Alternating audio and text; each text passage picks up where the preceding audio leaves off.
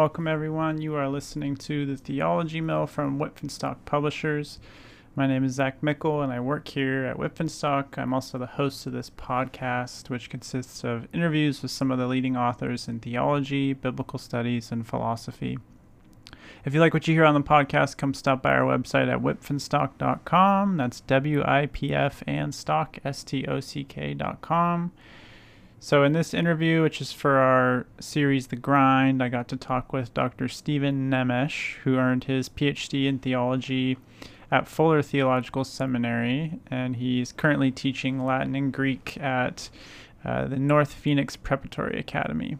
So in the interview, we discuss life in Pasadena during his PhD days, his discovery of philosophy and theology, and his experience working outside the academy after his PhD. Please also note that you can get 40% off Stephen's new book, Theological Authority in the Church, Reconsidering Traditionalism and Hierarchy, with the coupon code NEMES23. So that's NEMES 23, and that's in all caps. So you just apply that at checkout, and that'll get you 40% off his new book. So without further ado, let's head over to the interview.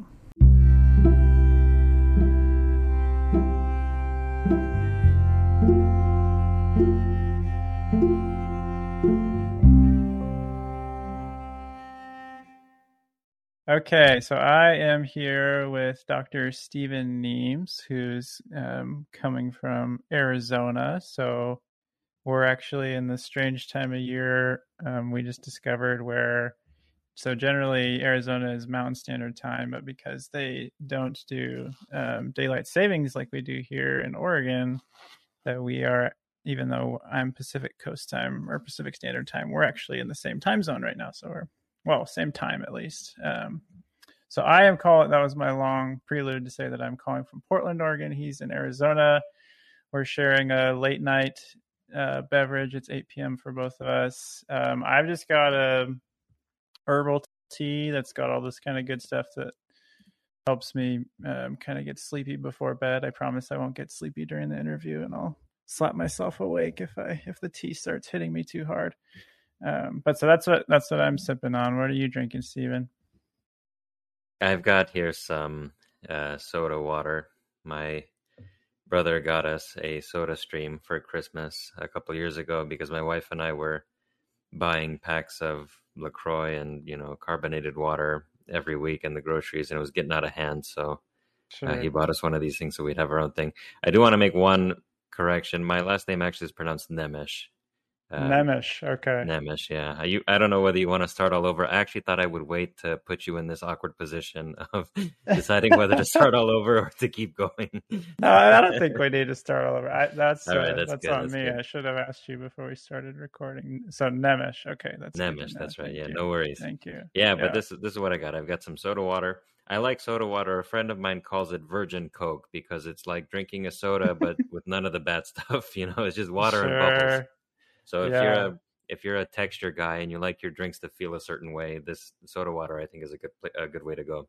Yeah, for sure. No, that's brilliant. Honestly, I hadn't even thought about that because that's like all my friends and I drink if we're not having water or some kind of aside from like alcohol or tea or coffee or whatever. But like none of my friends drink Sprite or Coke or whatever. It's always LaCroix or something. Yeah.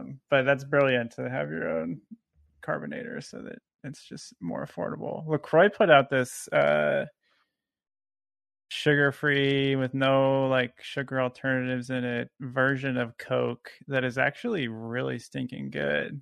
Really? So I would love to learn how to make that kind of from scratch from home because I would drink that stuff all the time if I could. I do actually like LaCroix. People make jokes about how it, it's like strawberry flavored, but really what that means is that like, they brew it they drew the water next to like a strawberry patch or something. Like the flavors are extremely subtle, but I actually like it. I don't mind it at all. For me, it's all about the texture and the feel of it. I actually saw someone, I think it was on Reddit, who had a soda stream machine, but he also bought one of those massive like canisters with CO2 in them, the kind that you would have, for example, at a fast food restaurant. Like I used to work at a Subway, and we had one of those massive canisters in the back to provide carbonation for to mix with the syrups Sure. and the Yeah, drinks. yeah. And he had hooked that up to his SodaStream machine, because these SodaStream canisters that you buy at the store, they probably last you maybe a month or a month and a half. But he had this massive canister in his house, and that thing will last him like a year, maybe longer. So if you're really serious about it, that's the way you to go to it. Like, you don't have to worry about over carbonating your water and running out of carbonation, because that you got basically an industrial supply available. Sure. Wow, that's amazing. It sounds like I need to up my carbonation game to get on par with him. Yeah, Okay, let's go he's ahead. Go a ahead. god among mere men, as far as Yeah, I'm concerned. That guy's on another level. for sure. Yeah. Okay, let's go ahead and dig into just kind of your theological background, your educational background. So my first question is, what kind of first interested you in going to grad school? Yeah, that's a good question. I started studying theology and philosophy when I was around 16 years old. There was the older brother of a friend of mine from my church. He started a Bible study group, and he began, sort of teaching us in the Bible study group things that he had been learning and reading on his own. Basically, this was during like the young, restless, Reformed Calvinist, frenzy that was happening in the Mm-hmm. Yeah. mid 2000s, basically. Um, So, I started learning theology from him then, and I also started studying philosophy around that same time. And basically, when I started my undergrad, I did my undergraduate degree at Arizona State University in philosophy. When I started my undergrad, I already knew that I wanted to go into grad school afterward, because I wanted to teach and be a professor and, contribute to the academic literature. I just sort of had this awareness that I want to do these things almost from the start. Mm-hmm. Mm-hmm. Now, when I graduated with my bachelor's, I knew I wanted to do a master's, so I went and I did an MDiv at Fuller Theological Seminary here in Arizona, the satellite campus. But I didn't want to do a PhD, because I was getting tired of going to school, and I thought, you know what, half of my friends are already getting married and moving out of the house and moving on with their lives, and I'm still single and a student. I want to feel like I'm moving forward. So I said, I'm Yeah. not going to do a PhD. But then when I was in the middle of my MDiv, I started working at Grand Canyon University, which is a Christian university here in Phoenix, as a TA. And I was helping some students during class to write a paper. And I remember I was really enjoying helping these kids, to write a paper for their class and tutoring them and helping them. And as I was walking from that class to my next class that I had the TA for, it's just like this moment as I'm walking. I even remember exactly where I was. I was walking from one corner of campus to the other, and it's just like a light turned on in my head, and I realized I have to do my PhD, because Mm. I like doing this too much to do anything else. I like teaching. I like being in the academic environment. I like contributing to the academic pursuit of human knowledge and so on. So I knew that I wanted to do this from the start of my undergrad. I had a moment toward the end of my undergrad where I thought, maybe I don't want to do this for as long as I've been planning. But then I came to my senses, I suppose, in the course of my MDiv. Mm. Got it. Okay. So you studied philosophy during undergrad and then theology in grad school, but you still kind of continued your interest in philosophy and sort of what you wrote your dissertation on, at least. So what kind of prompted your interest in the intersection of those two fields? I know you had just said that you sort of discovered philosophy while you were still in high school through a friend who was kind of introducing you to some philosophy he was reading. So maybe what was some of that literature you were being exposed to, and what kind of sparked those interests in those specific disciplines? I've always had an interest in philosophy and theology at the same time. And for me, these are not really separate fields. Yeah, sure. I do not think that you can do theology very well without some capacity for philosophy, and perhaps vice versa also. So I've always thought about these two fields together. I've always been sort of doing them both at the same time. And of course, the things that I've been reading change over time. So when I was first getting into this stuff, that friend of mine recommended me a book by Francis Schaeffer called The God Who Is There. The reason why he recommended me that book was because I had started watching foreign films and art house films. I had made a New Year's resolution one year to start watching more foreign films. And a lot of these films have philosophical themes and ideas that they are developing and exploring in the course of the movie.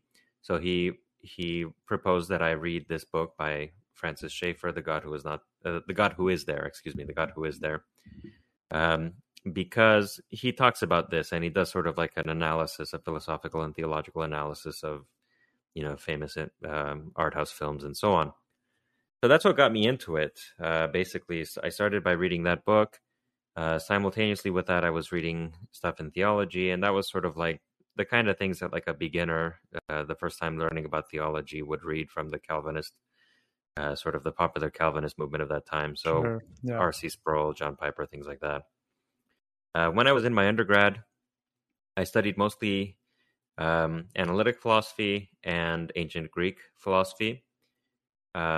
Then I also did a lot of study on my own in New Testament studies, and especially the debates in Pauline studies about the relationship between faith and works, judgment, new perspective on Paul, things like that.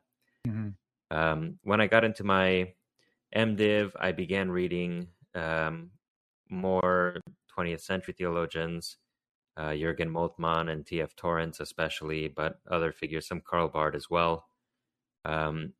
Then after I had finished my MDiv and before I began my PhD, I began to study phenomenological philosophy. Especially Robert Sokolowski was an important for introducing me to the field, I suppose. I got into Jean-Luc Marion and other figures. These days, my favorite phenomenological philosopher is Michel Henry.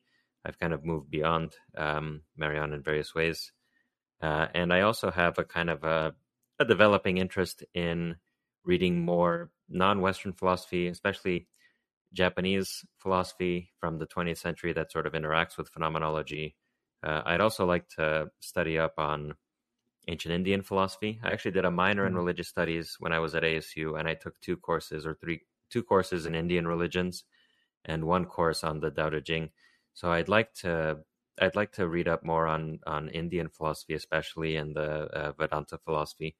But those are projects for the future. But this is basically, I've kind of read a little bit of everything, I suppose. But phenomenology and systematic theology are where I've really sort of emphasized. Sure. Yeah. Yeah. Have you found anything? I mean, I'm sure you found things that are fruitful as you're studying like Japanese philosophy. That's super interesting to me. Are there particular figures that you've kind of discovered, or just particular insights that you found? This is still, my research is still in the very early stages. So when I said that I'm interested now in Japanese philosophy, I mean like as of a few days ago. Okay. This is just, I don't know how it happens with you sometimes, but with me, like I just get an intuition that there's someone or someone in particular I should be reading. Yeah, for And sure. it just sort of turns out that I had the right intuition after all. Reading that person was profitable. So lately, I've had this intuition that I should begin to look into Japanese philosophy and especially 20th century Japanese interactions with phenomenology and Western philosophy. So I want to start reading this one particular guy. I think his name is Nishida. And I also have a book, the Oxford Handbook of Japanese Philosophy. So that book is very, it basically contains articles on all the major figures. There's also a very interesting article on Japanese Christian philosophy, which from what I can tell is a very sort of underdeveloped subdomain of Japanese philosophy for the reason that there are just not very many Christians in Japan. Yeah. And even Japanese interactions with Christianity have been sort of limited and sort of unrefined. So but there are nevertheless some names in those articles that I want to pursue further. I actually just recently got a book called The Theology of the Pain of God by a Japanese author. And I want to begin reading that one also. I think all these things are interesting to me because part of my research, especially my dissertation and after my dissertation, my research has been on trying to push Christian theology, Protestant theology especially, in different directions. Um, I I talk a lot about it in my works about how Protestantism uh, inherits certain presuppositions and preoccupations from the Catholic tradition that preceded it. And by Catholic, I don't mean strictly Roman Catholic. I mean sort of the Episcopal conciliar mainstream of Sure. theology, Yeah. the tradition of the ecumenical councils and so on. Yeah. I think Protestant theology inherited certain mentalities and preoccupations and presuppositions from that Catholic tradition, which are problematic because I think that they raise all kinds of philosophical problems and introduce all sort of trouble. So my grand theological project is about pushing Protestant theology in a sort of a post-Catholic direction. And so one of the reasons why I'm interested in reading about Japanese interactions with Christianity is because, as far as I can tell, they are not as laden by the presuppositions and preoccupations of Catholic tradition as Sure. Christians in the West are. So this is an opportunity to see new things and to consider new ways of thinking about things and finding, possible avenues of developing Christian thought further. Yeah, no, that sounds super interesting. So as far as kind of the lowercase c Catholic, I guess inheritance that Protestants have, what are some of the sort of the things that you see as problematic that are inherited, and how are you kind of pushing back on some of those? Well, I can give you an example from my book, Theological Authority in the Church, which was published with Whip&Stock just recently in the Yeah, Cascade yeah. imprint. Um, One of the ideas or the tendencies that is inherited in Protestantism from the Catholic tradition is the idea that in theology we have to have sort of like clear and definite answers to certain questions. And we cannot tolerate a difference of opinion. We cannot, we have to have like some very well defined uh, dogmatic structure that we're committed to, and we stick to it, and all others are wrong. This is a Catholic mentality. You can see exactly this mentality in the Catholic tradition's interactions with Gnosticism in the second and third centuries, and Hmm. figures like Irenaeus, for example. You can find it in the debates, the Christological and Trinitarian debates of the ecumenical councils in that period. You can find it in the discussions about the Eucharist that took place in France in the 10th century or so, 11th century. So this idea that like for certain dogmatic questions, we have to have clear answers. You have to either agree or disagree. If you agree, you're in. If you disagree, you're out. Right? Like you don't really have theological opinions held with an open hand in the Catholic tradition. You have to be firm and you have to commit to them. Yeah. That's a mentality that Protestants inherited. It was inevitable that they do so because it's just the way Christianity was for the longest time. But what happened is that Protestants had that same mentality, and yet at the same time, they did not have the same sources of authority as the Roman Catholic tradition does. They had really just one authority, or maybe a couple authorities, scripture and perhaps like some notion of church tradition up to a certain point in church history. And working with those sources, they came to different interpretations about what those sources taught, for example, about the Eucharist or about the nature Mhm. of the church or about predestination, etc.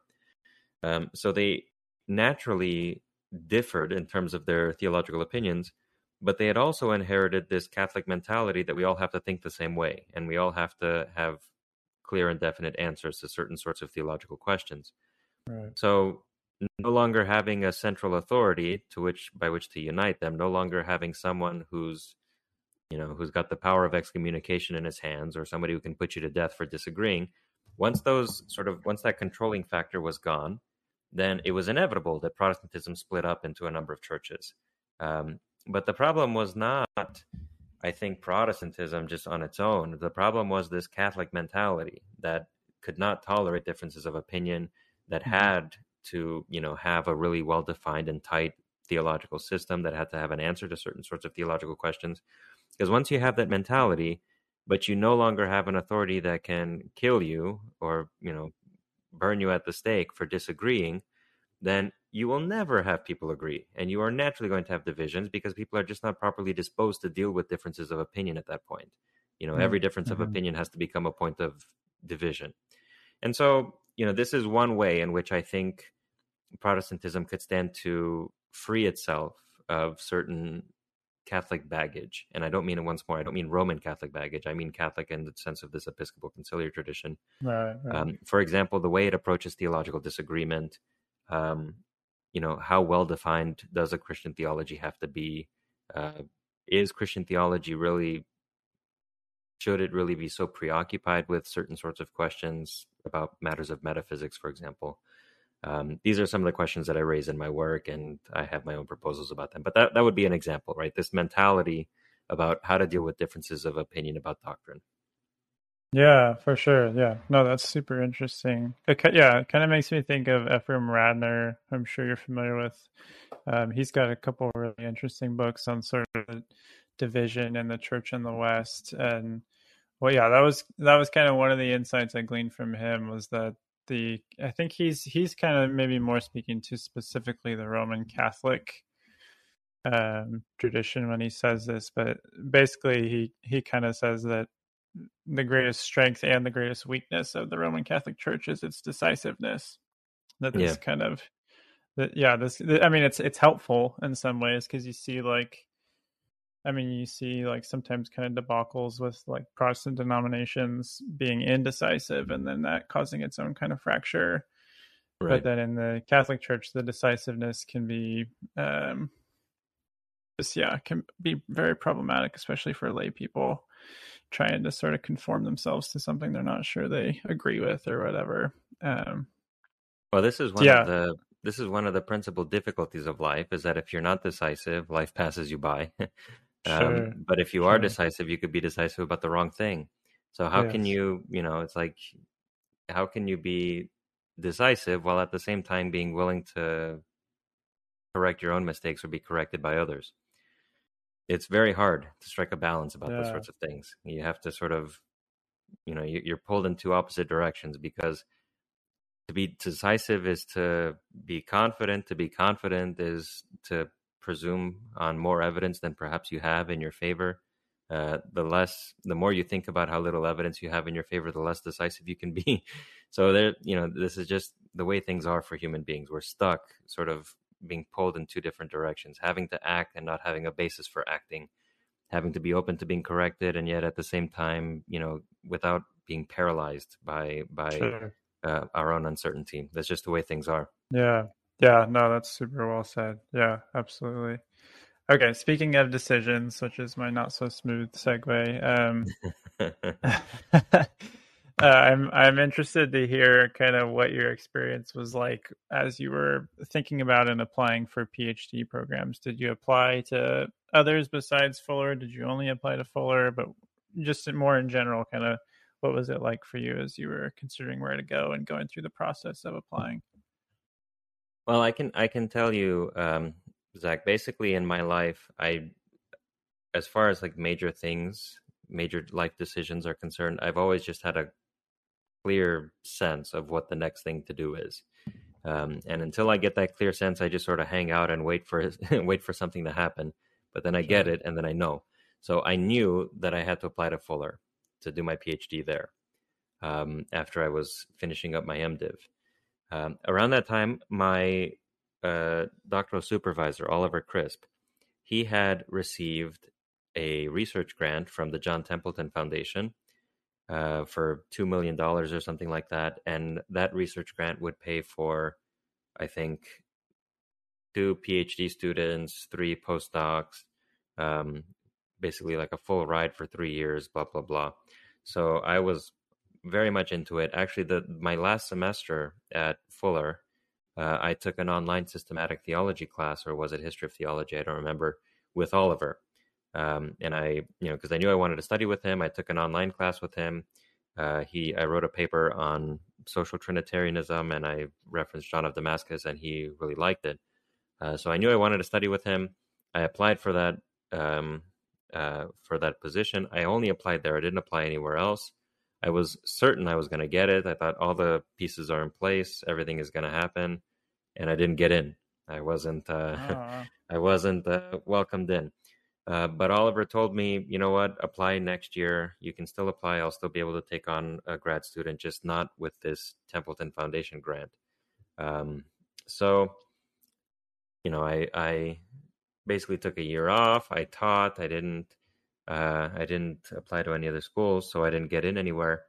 And then the next year, I applied to Fuller and I think to 3 or 4 other PhDs programs. I didn't okay. get into any of those, but I did get into Fuller. Got So it. I knew that I was going to get into Fuller somehow. I just had a firm conviction that that was the right place for me to be. But I just had to wait a year, and it had to take a little more time than I would have expected. But that's how it happened. Basically, I knew I had to study with Oliver. It was the best decision. I mean, first of all, studying with Oliver is already a privilege because he's just a wonderful academic and a great person to study under. Yeah. Also, it was close to home. It was the best, PhD program that I could go to in theology. That was a 6-hour drive from my home in Phoenix. Yeah. So there were various factors, and it all just sort of made sense to go there. It didn't happen right away like I was expecting. It happened only a year later, but that's fine by me. I don't even think about that these days. Sure. Yeah. No, yeah, that's interesting.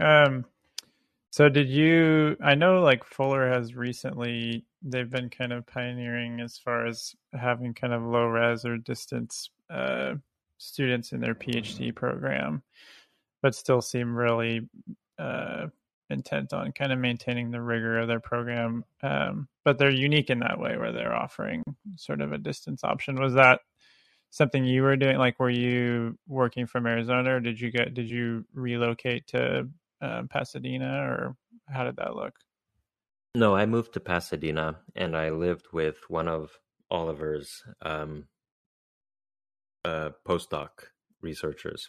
So I live with a guy. His name is James Turner, JT Turner. He was doing a postdoc with Oliver on that John Templeton research grant, and I lived with him. So I moved out to Pasadena for 2 years. I lived with him 1 year, and then the next year I lived in a dorm at Fuller by the campus. And then after I finished my comprehensive exams and I entered into the dissertation stage, I moved back to Arizona. So I didn't stay in Pasadena for the PhD or for the Got it. dissertation. Got it. But at that Okay. point, also Oliver had moved to St. Andrews, so he wasn't he wasn't in Pasadena. None of my other colleagues from the postdoc were in Pasadena.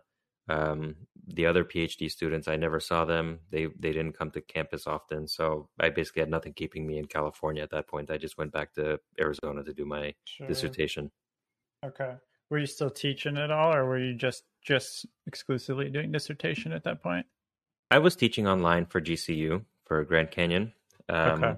and I pretty much continued doing that until I started. So after I got my PhD, I began working full time at a charter school here in Phoenix, where I teach Latin and Greek. So once I started working full time at this charter school, I stopped teaching online for GCU, but I continued teaching online for GCU basically from about 2017 until last year. Got it. Okay. Okay. Got it.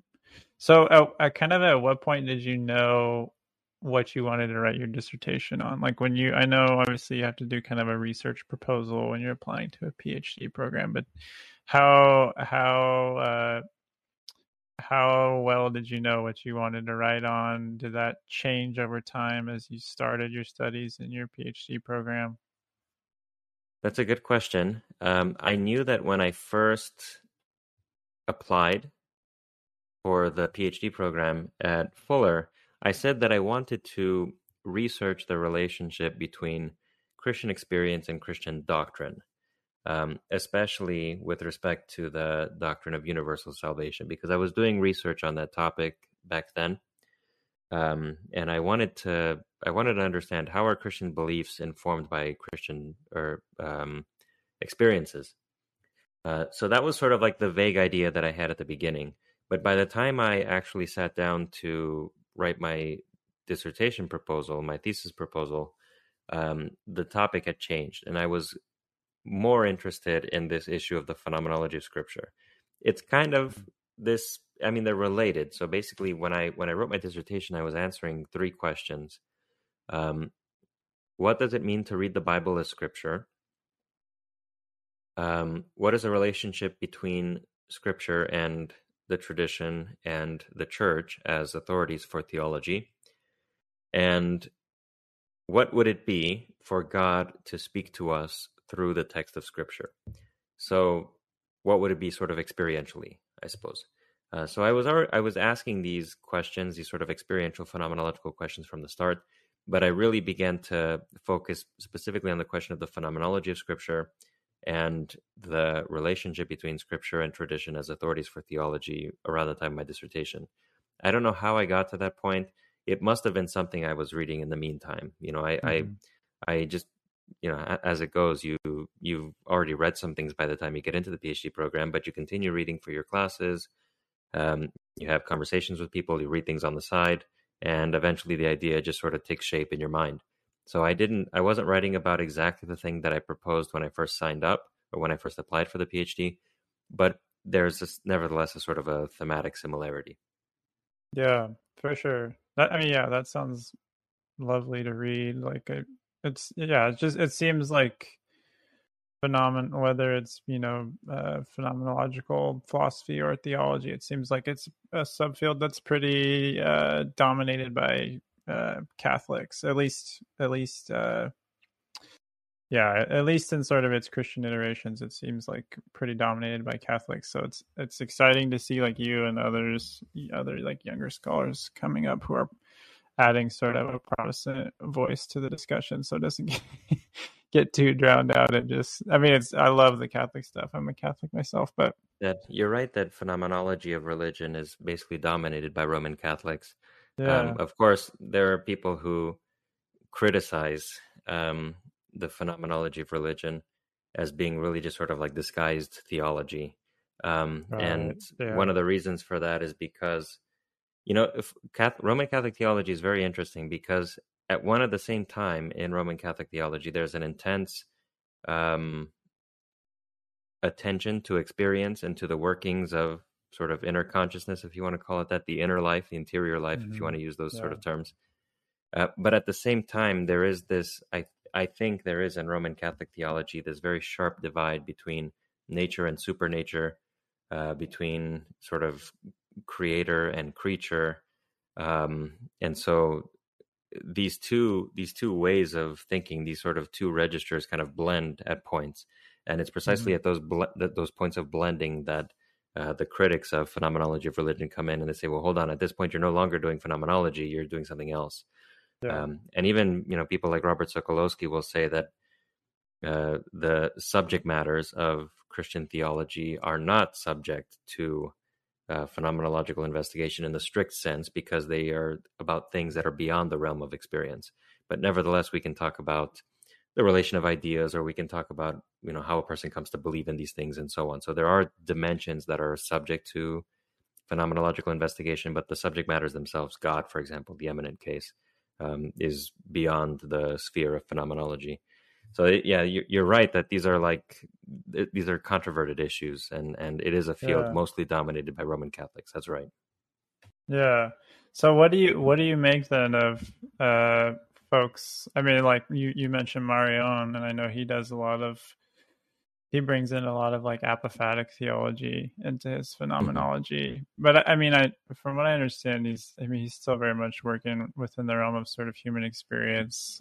So maybe it's almost more like he's coming at it with the tools of sort of the history of Christian spirituality, more so than like, I don't know, those boundaries are maybe more fluid than I'm making them out to be, but more so than sort of like systematic theology. But what do you sort of make of people who do seem to be uh, sort of looking at theological topics through a phenomenological lens?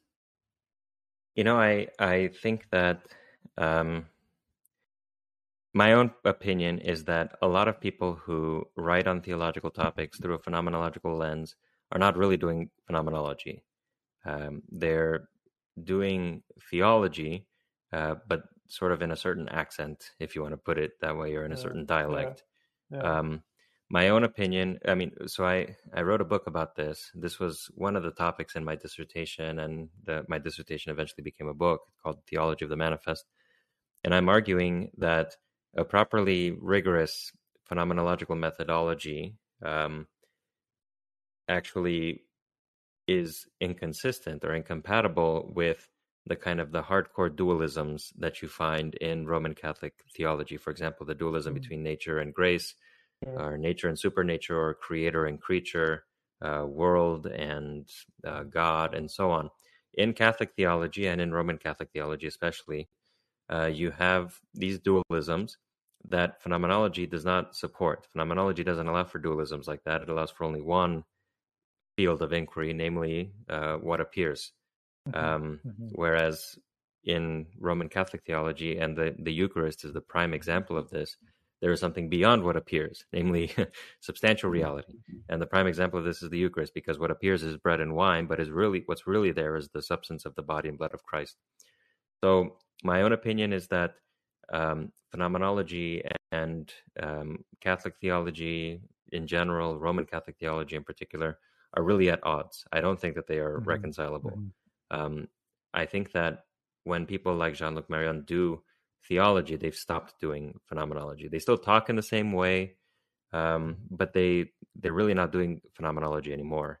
What they're doing, if anything, is a kind of phenomenology of ideas. They're showing how this idea relates to this, and they're helping Sure. you to Yeah. get a sort of a vision of the doctrinal landscape, or the ideological landscape, if you want to talk about it that way. But that's not the same thing as doing a phenomenology of the thing itself, because of course in Yeah. phenomenology we distinguish between the thing itself and our ideas about the things. So that's what I think that they're really doing, is a sort of a phenomenology of theological ideas. That's what I think Marion is doing, and Sokolowski and the rest. Yeah. No, that I think that's a great way to put it. I could totally get like sucked into. I think because I'm so interested in what you researched on for your PhD, I could get like totally sucked into talking about that extensively. But I have to remember that we're here to talk about sort of your experience of your PhD program and what it's been like to be sort Sure. of a young researcher and a young academic. So I'm curious, kind of what your experience was like while you were doing your PhD at Fuller. What was that like for you? I think I can say confidently, Zach, that I had the best possible PhD experience, because the professor that I was researching with received a research grant for $2 million. So there was a lot of cool stuff happening all the time. There were weekly seminars where they would fly in scholars to present papers, and there would be a question and answer session, and I would go to all of those.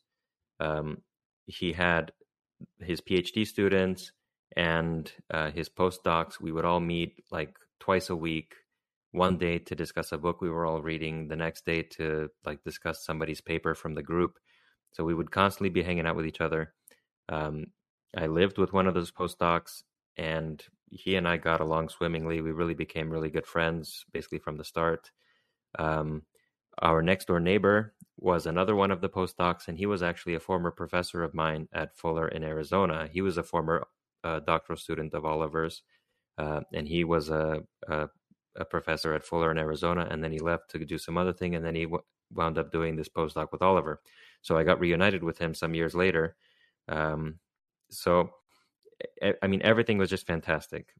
I was just Mm-hmm. every day reading, writing, talking theology. Living in downtown Pasadena. There are awesome restaurants nearby. My roommate and I, JT and I, we would watch, The Office every night before going to bed. We Nice. would, cook, do a reverse sear, cook steak in the in the house, do a reverse sear. I learned the method from him. We would order pizza. We'd go to restaurants if we wanted to. Everything was just fantastic. It was the greatest time of my life. Um, so I hear people who tell horror stories about No. The PhD was so difficult and I didn't get along with my professor and he didn't care about any of my work. I didn't have Hmm. any of that. I can tell you. Oliver, I get along very well with Oliver. I really like working with him. He was always very enthusiastic about all of my work. So, I had a fantastic experience. I got along really well with another professor at Fuller, also Veli-Matti Karkainen. He wrote the foreword for Hmm. my book that's being Yeah. published with Whippenstock. Yeah. Yeah. So I just had a fantastic time. I wish I could go back and relive those days. So I had a great time, and I'm sure there are people out there who are listening to this and thinking, "Man, what a what a son of a bitch! Why did I have to have it so hard?" But that's just how it was for me. God was good to me, and I had a great experience. I'm thankful for it. That's awesome. That's awesome. Yeah. So what? Yeah. One thing would be interested to hear about is because you did say that Oliver Crisp, your supervisor, moved to St. Andrews when you were a couple years in, right? So what did he Yeah. continue sort of supervising your research, or did you have to move to a different supervisor? What was that transition like for you? No, he continued supervising my work. I mean, basically, by the time he moved, it was around the time that I was finishing up my coursework and preparing my dissertation or getting ready to start on the dissertation. So I would like consult with him by phone, or by Zoom, or we didn't really use Zoom back then. I forget what it would be. Maybe some sort of, you know, video calling. Sure. Um, so we would Skype keep or in something? touch. Yeah, we would keep in touch every few weeks or so to sort of like check in and to let him know of my progress. But I was highly motivated. I didn't need him to check up on me and try to try to convince me to do my work. I wanted to write the Hmm. dissertation. I knew exactly what I wanted to say, and I just sat down and started writing, and I finished it very quickly. Um, so I basically it was fine. I spoke with him about as often as I would have spoken with him had I remained in Pasadena, at least about Hmm. that. Maybe if I had remained in Pasadena, I would have seen him more often or on campus or something like that. But it was fine. I wanted to move back to Arizona eventually anyway. So it worked out. It really wasn't problematic for me. I didn't have to get a new supervisor or anything. We just stayed, working together. Sure, sure. So you brought up a few times the Templeton uh, Foundation grant that Oliver Right. got. Did that impact your own funding at all? And just more generally speaking, what was it like sort of trying to secure funding for your PhD? So I did qualify, I think, for some sorts of scholarships when I first signed up or when I was first admitted. But about halfway through my first year of my PhD, one of the postdocs withdrew from the position, and that opened up some funds that Oliver said, "Hey, we can take you into the program and we can allocate this money to you." And I said, "All right, sure, let's do it." So the money just kind of fell into my lap, and everything was taken care of after that. I'm telling you, Zach, people will probably think like, "What in the hell is this guy's problem? How does everything just work out for him?" But that's how it turned out. That's just how things happened. It worked out Yeah. to my benefit.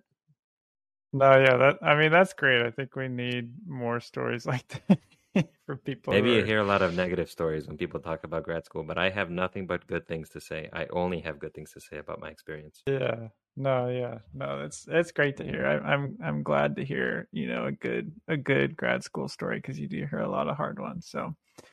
Um yeah, so like you said, you kind of briefly alluded to this earlier, but you teach Latin and Greek at a charter school.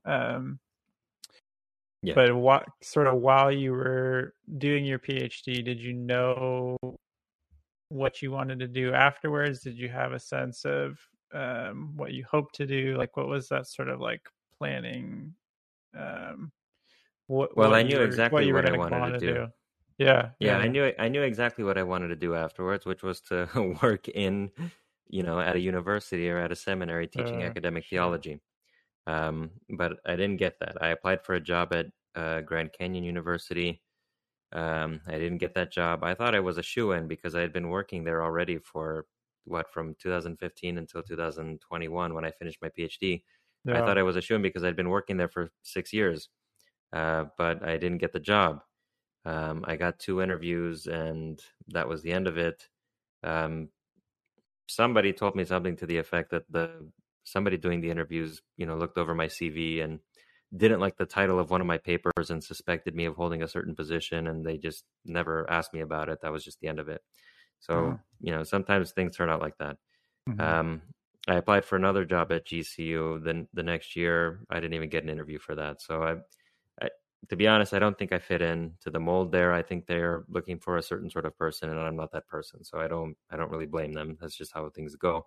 Mhm. But as anybody knows, the theological job market is very bad. There are not Mhm. very many jobs. I Yeah. mean, when I first got my PhD, I was applying for a lot of jobs, and for some of them, I thought I stood a pretty good chance. I mean, I was a fresh PhD. I had a good amount of publications done. I had a really sort of elite team of readers on my dissertation. They passed it with distinction. So I thought I stood a really good chance, but nothing. I didn't even get, I got those 2 interviews at GCU and that was it. I didn't Mhm. even hear back from any other school. Same thing next year. So I mean, in the meantime, I'm, thankful to God I found that this job teaching at the charter school. And I was, teaching seventh graders, Latin 1 at this charter Mhm. school, this classical Mhm. education charter school. And you can imagine what it's like to I mean, I don't know if you have any experience teaching seventh graders, but I can tell you teaching Latin to seventh graders, at sixth period, the last time, the last hour of the day is torture. Every day I went home and I wanted to die.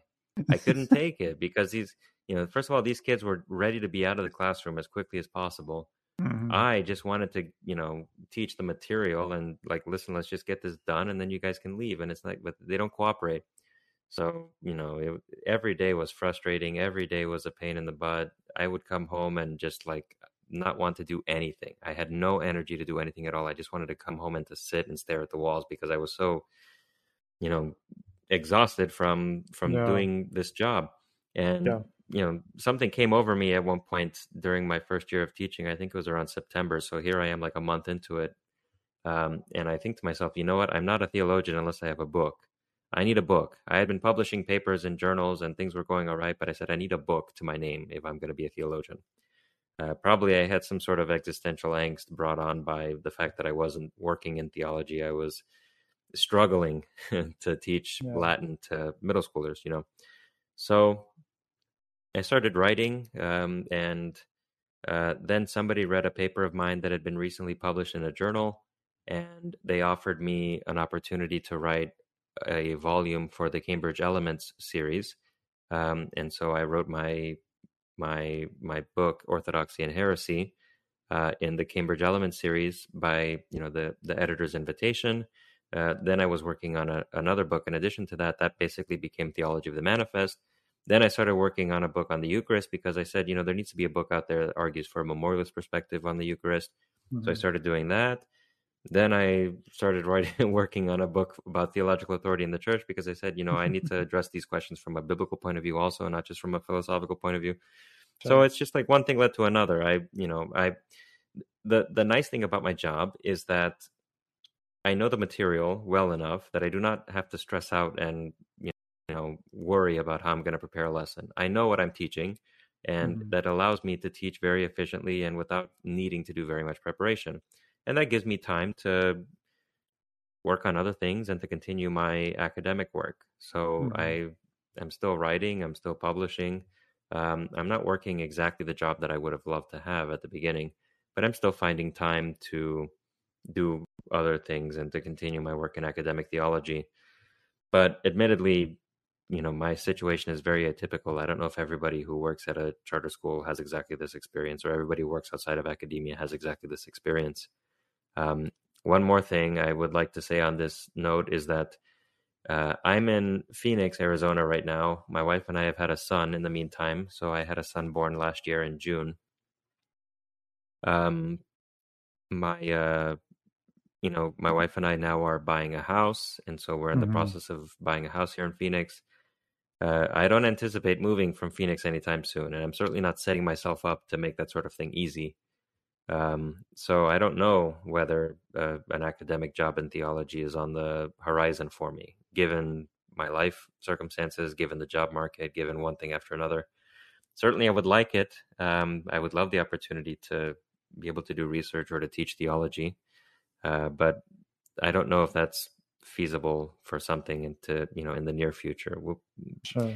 But then again, a few years ago, God dropped a bunch of money in my lap when I was doing my Sure. PhD, right? Sure. So you never know whether something like that could happen again. Maybe Yeah. that if there's one lesson that I've learned, Zach, in these last few years of my life, is that sometimes you have to let life surprise you. Hmm. It's very easy to, sort of close your horizons and to think that you have a clear conception of what the future can be like for you. And if you don't see things going very well, then you can be easily disappointed. I think it's better to be open and to let Hmm. life surprise you. And, you never know. You cannot say ahead of time what is or isn't going to happen because Yeah. we are not in control of those things. Yeah. Oh, yeah. Absolutely. Yeah. Yeah.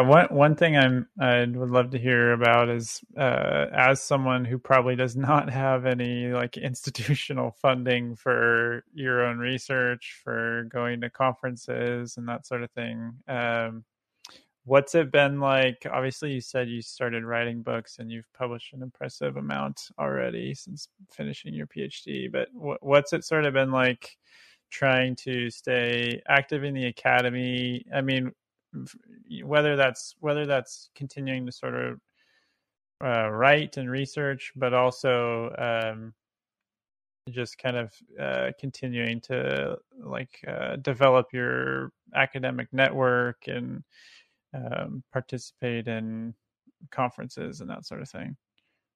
I'm really not very good at any of that. And I don't think I set myself up well at the beginning of my PhD. I scheduled my comprehensive exams for the weekend of SBL AAR Oh wow! when it Okay, was yeah, in San Diego. So the one year it was somewhere nearby me, and I could have gone easily. yeah. Without thinking, I scheduled my comprehensive exams for that week, so I simply could Sure. not make it. Um, you know, Ever since I finished my PhD, I don't work in academia, so there's nobody paying for my Yeah, conferences, right? If I go to a conference, yeah. I have to pay for it myself. What's more, basically, you know, already while I was writing my dissertation in 2020, there was COVID, so there were no conferences for very many years. I participated in an online conference, I think 1 year. Um, but it's not the same thing, and you certainly don't get to network or make new friends or anything like that. Hmm. Um, Actually, I was very happy to have the opportunity a couple of weeks ago in during spring break to go to the Los Angeles Theology Conference at La Mirada at Biola. Mm. I got to present a paper there. I was very excited about that. I got to see Oliver and a couple of my friends from the PhD program back at Fuller. And it just felt awesome to be back at a conference and to be interacting with people and talking theology and going to papers and reading a paper and so on. That's a lot of fun. That's really Hmm. one of the best things about the academic life. And I want to make a habit of it. I want to try to find a way of going to at least one a year, if I can, Hmm. presenting a paper, meeting with people. But it's something that I have to fund myself. And, happily for me, my wife is good about um, saving money and being mindful of finances. I am really terrible at that stuff. So Sure. um, I'm glad to have her. She helped me to sort of set up a saving plan for putting money aside to have to go to that conference. So I want to start doing that and maybe go to a conference a year if I can. Nice. Um, I could probably interest her in coming to the conferences too if they're in interesting cities. We can sort of make a vacation Yeah. weekend out of it, Yeah. um, Absolutely. but Yeah. basically, I have to do all this stuff myself. I've lately started to try to do sort of internet networking, so I maybe interact with people online. I got a Twitter account because I noticed a lot more people are on Twitter than on Facebook, where I was Hmm. previously. So I interact Yeah. with people on Twitter. I've also found that interacting with people on Twitter can be like highly toxic and and Yeah. unhealthy, because Yeah, there yeah. are people out there that are just totally shameless. I mean, I would never talk to a person the way that some people talk to me online, and Yeah. I don't know what gives them the audacity to do it, but that's how it is. So you have to get used to the fact that there are going to be some knuckleheads on there too, but it's not so bad. And one other thing I suppose I'm trying to do for myself to kind of network is precisely publish these books. I mean, I've written a lot in the last couple of years while I've Yeah. been sort of post PhD, and I'm publishing these books, and I'm trying to make a splash to some extent by kind of flooding the market with the mind of Hmm. Stephen Nemes and getting people Sure. to here's what I think about Trinity, here's what I think about Eucharist, here's what I think about tradition, here's so hopefully I will attract some attention that way. I mean, I in all seriousness, I think that I'm offering arguments and ideas that are worth considering and worth interacting with, and I hope that other people will feel the same way and we can get a conversation started. Yeah, absolutely. Yeah. Yes, I mean, moving kind of in the same direction. Could you speak a little bit, because you're already speaking to this a bit, but could you speak a little bit more about maybe some of the pros and the cons, or the difficulties, and sort of the positives of working outside the academy while still trying to kind of do your own academic work? Well, one positive of working outside of the academy, I mean, it really depends on the nature of your job.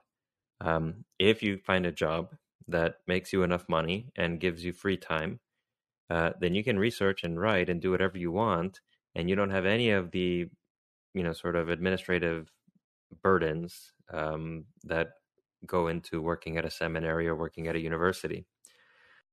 My job that I do now, teaching at this charter school, is very, very, very undemanding of me. Like it is not a demanding job at all. I know the material well enough. I managed to organize my classroom and my assignments and my grading in such a way that it is not a burden on me to do any of that stuff. I get it done quickly and efficiently, and that gives me time to do what I want, and Mhm. to write and to research. Um, so, and I think to myself, like, okay, if I were to work this job for the next 30 years instead of ever working at a university or something like that, would I like that? Is that something that's good? Well, it really isn't so bad, because a lot of people who are Mhm. working jobs in academia are nevertheless teaching like 4 or 5 classes a semester and are Yeah. constantly grading and having to go to meetings and doing this and doing that, and they have all these professional responsibilities that they have to meet. And I asked some of Mhm. my friends, "What are you guys researching?" And they're like, "I don't have any time to research because I'm Yeah. Yeah. teaching all the time." So, and even then, when they say they're teaching all the time, they'll still complain about the fact that their students are terrible and they don't seem interested and blah blah blah. So you can work in academia and it's like you're a member of the club, but they don't give you the seat of honor necessarily. They Sure. you can be in the club and still be in like the a shitty corner of it. Yeah. Yeah. Whereas Yeah. I'm not in the club if you look at my job title, because I don't work at a university or a seminary, Right. but I have more time than any of my friends, as far as I know, to research and to write and to produce, and it works out. So I think it depends on your circumstances. I think I'm just incredibly lucky. I think God knew that I'm weak and that I wouldn't be able to handle it if I didn't have the time to do this. So he gave me this job, I suppose, out of his pity.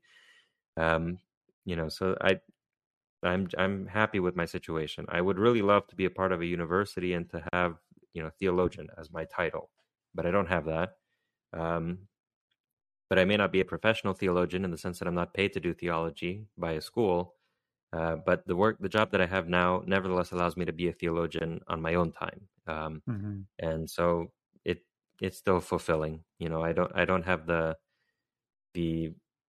I suppose the point of personal pride of working at some prestigious university or school, but I still have the chance Sure. to do what I love. Yeah.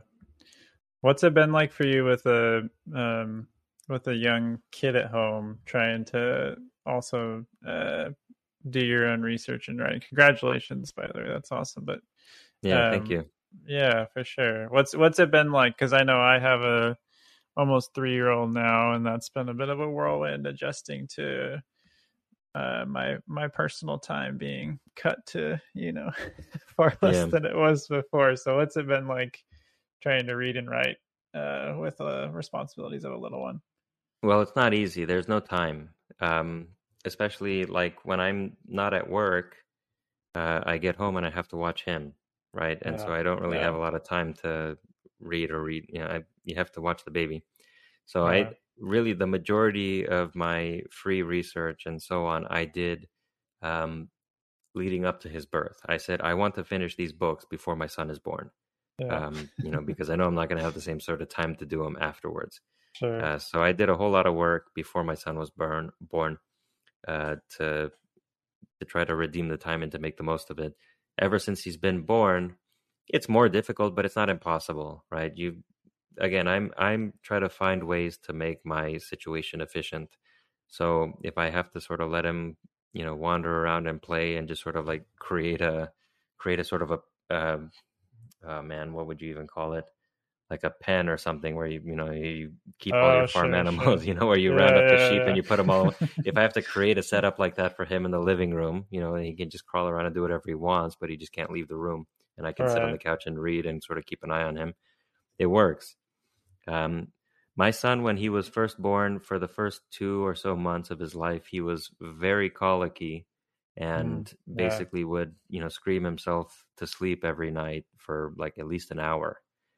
yeah, And then, of course, he'd be up an hour and a half or 2 hours later to eat. And he, wherever you would put him, he wouldn't just like sit there. He would start crying after 10 minutes, no matter what position you put him in. He didn't like to be held. He was just very yeah, difficult in the beginning. yeah. And so obviously I didn't get any work done then. But, now he's a lot easier. He's much easier to take care of. So, this opens up time for me also to do research or to write or to correct my writings and so on. Sure, yeah. Do you find that you're leaning much more on sort of late nights or early mornings than you were before? Certainly early mornings both late nights and early mornings were where I got a lot of work done. Yeah, And that was late nights were an annoyance to my wife because she wanted to hang out, and I was like, no, I'm having one of my obsessive moments right now. I have to write because I can't focus on anything else. yeah, yeah, So I maybe you're like that too. I get in, sometimes it just happens that like I have an idea or something is in my head and I can't do anything else except write. I have to, whatever I'm doing, I have to finish everything else and get to writing and get it yes, out of my mind. yeah, So late nights, early mornings. Of course, it's easy to have early mornings when you're taking care of a baby because he makes you get up. yeah, He'll sure, he'll he'll be sure. up early, and you can't just leave him up while you're sleeping. So my son helped me out in that respect, I suppose. Sure, sure. Okay, so for those of our listeners who are maybe working on a master's or have finished a master's and are thinking about applying to some kind of PhD program, what advice would you give to them? I really don't know what to say because I think my own experience was extremely atypical. I've told you basically only positive things about it. Sure. Yeah, yeah. Um, and um,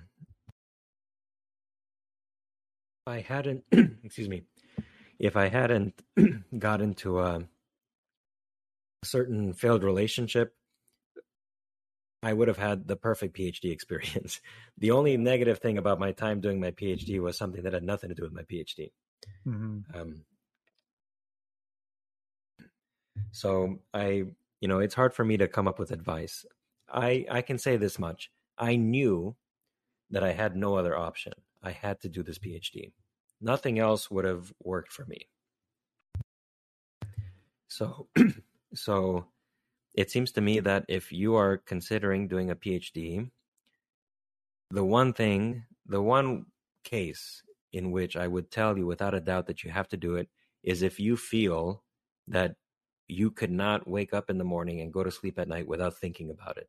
You have to Hmm. know it has to not even be a question for you that this is what you should do. And then I might recommend that you do it in that case, if you have that kind of drive and internal conviction. But if you're just thinking about it, if you're just sort of up in the air, I can't give you any sort of advice because the job market is horrible. Yeah. A lot of Christian schools are, if you want to do like a PhD in theology at a Christian school, a lot of these schools are going under.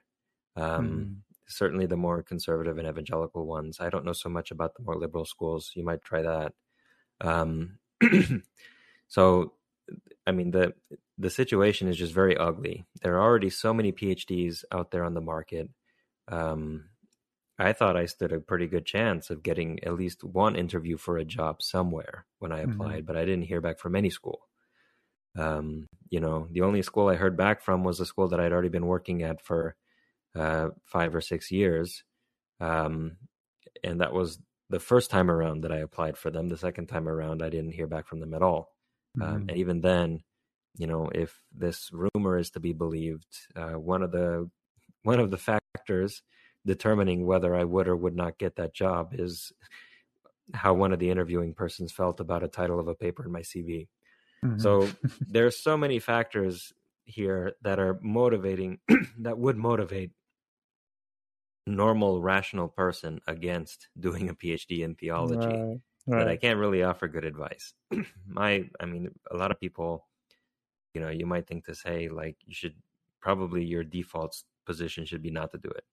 But if you were like me and you just felt a firm conviction, I have to do this, there's nothing else for me to do, everything else is going to be utterly dissatisfying for me. If you have that kind of firm conviction and inner drive, then you should do it and trust in God to provide for you. But if you don't have it, I don't know what to tell you.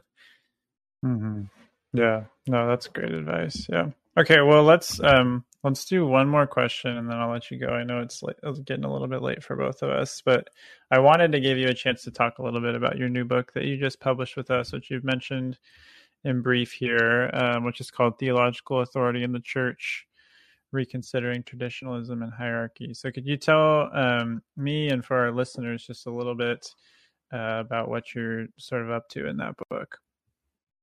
Sure. For a very long time in my life, I was seriously considering conversion to Eastern Orthodoxy or Roman Catholicism. And especially around the time I began my PhD at Fuller, I began attending RCIA at a church in Temple City in California. But eventually I decided that this is not for me. I didn't feel right about it. And then as I began working on my dissertation, I began to see more clearly the discrepancies between my own phenomenological method of inquiry and what I think are certain fundamental ideas in Roman Catholic theological method. And basically what I'm doing in that book is I'm trying to address the question of theological authority in the church and responding to common Roman Catholic arguments, for example, about Matthew 16, thou art Peter, and so on, responding to those arguments through an interpretation of the New Testament. So what I'm suggesting in that book is that if you pay close attention to Jesus' teachings, especially in the Gospel of Matthew, and especially in his polemics with the Pharisees about the nature of tradition, about other issues, it seems to me that Jesus' notion of theological authority in his community, in the church, is not what Roman Catholicism says. So what I argue in that book is that nobody in the church, apart from Christ, I should put it this way, nobody in the church has any further theological authority than that of fallibly, derivatively, and in principle, reversibly, bearing witness to the teachings of Jesus and the works of God in him. So the only unconditional authority for theology is, we can say, our God in Christ. All other authorities are conditional. Their job is to bear witness to what Christ has taught and to what God has done in him, but they do so fallibly, which means it can be corrected. Now, obviously, in Roman Catholic theology, the vast majority of the theology that takes place on earth is fallible, but there are moments of infallibility. For example, when an ecumenical council gathers to teach, to define some matter of the faith, Mm-hmm. when the Bishop of Rome speaks in his capacity as the teacher of the church and solemnly defines some matter of faith or morals, or even when all the bishops in the church who are in communion with one another and with the Bishop of Rome, scattered throughout the world, happen to agree on some point as being essential to the faith. So there are Mm-hmm. certain moments of infallibility. Even though the vast majority of theology that takes place in history is fallible, there are, for Roman Catholics, moments of infallibility. And the infallible agents in those cases are not, strictly speaking, just God or Christ, but also authorities in the church. Mm-hmm. And Mm-hmm. so what I say in the book is that these persons have a strictly derivative but functionally original authority. So their authority is strictly derivative, their authority is strictly derivative because the only reason why the Bishop of Rome is authoritative is because God has granted him that authority. So the Bishop of Rome has derivative authority, but there are moments when he speaks with a functionally original authority. So what I mean by that is that sometimes what the Bishop of Rome says has to be received as though God himself had said it, because God is protecting him to speak infallibly in those circumstances. So what I'm arguing in this book is that given Christ's polemics against the Pharisees in the New Testament, he does not accept this notion of a strictly derivative but functionally original authority in the church. There is only the original authority of God and of Christ. They're these sort of unconditional authorities. And then everybody else is a fallible, strictly derivative authority. They can be corrected and so on. And so what I'm doing in that book is offering a response to these Roman Catholic arguments, but Mm-hmm. also noting the consequences, because Roman Catholics are not my only targets here. There is sort of also an implicit target placed on Protestants who, although they're not Roman Catholic, they still want to be Catholic.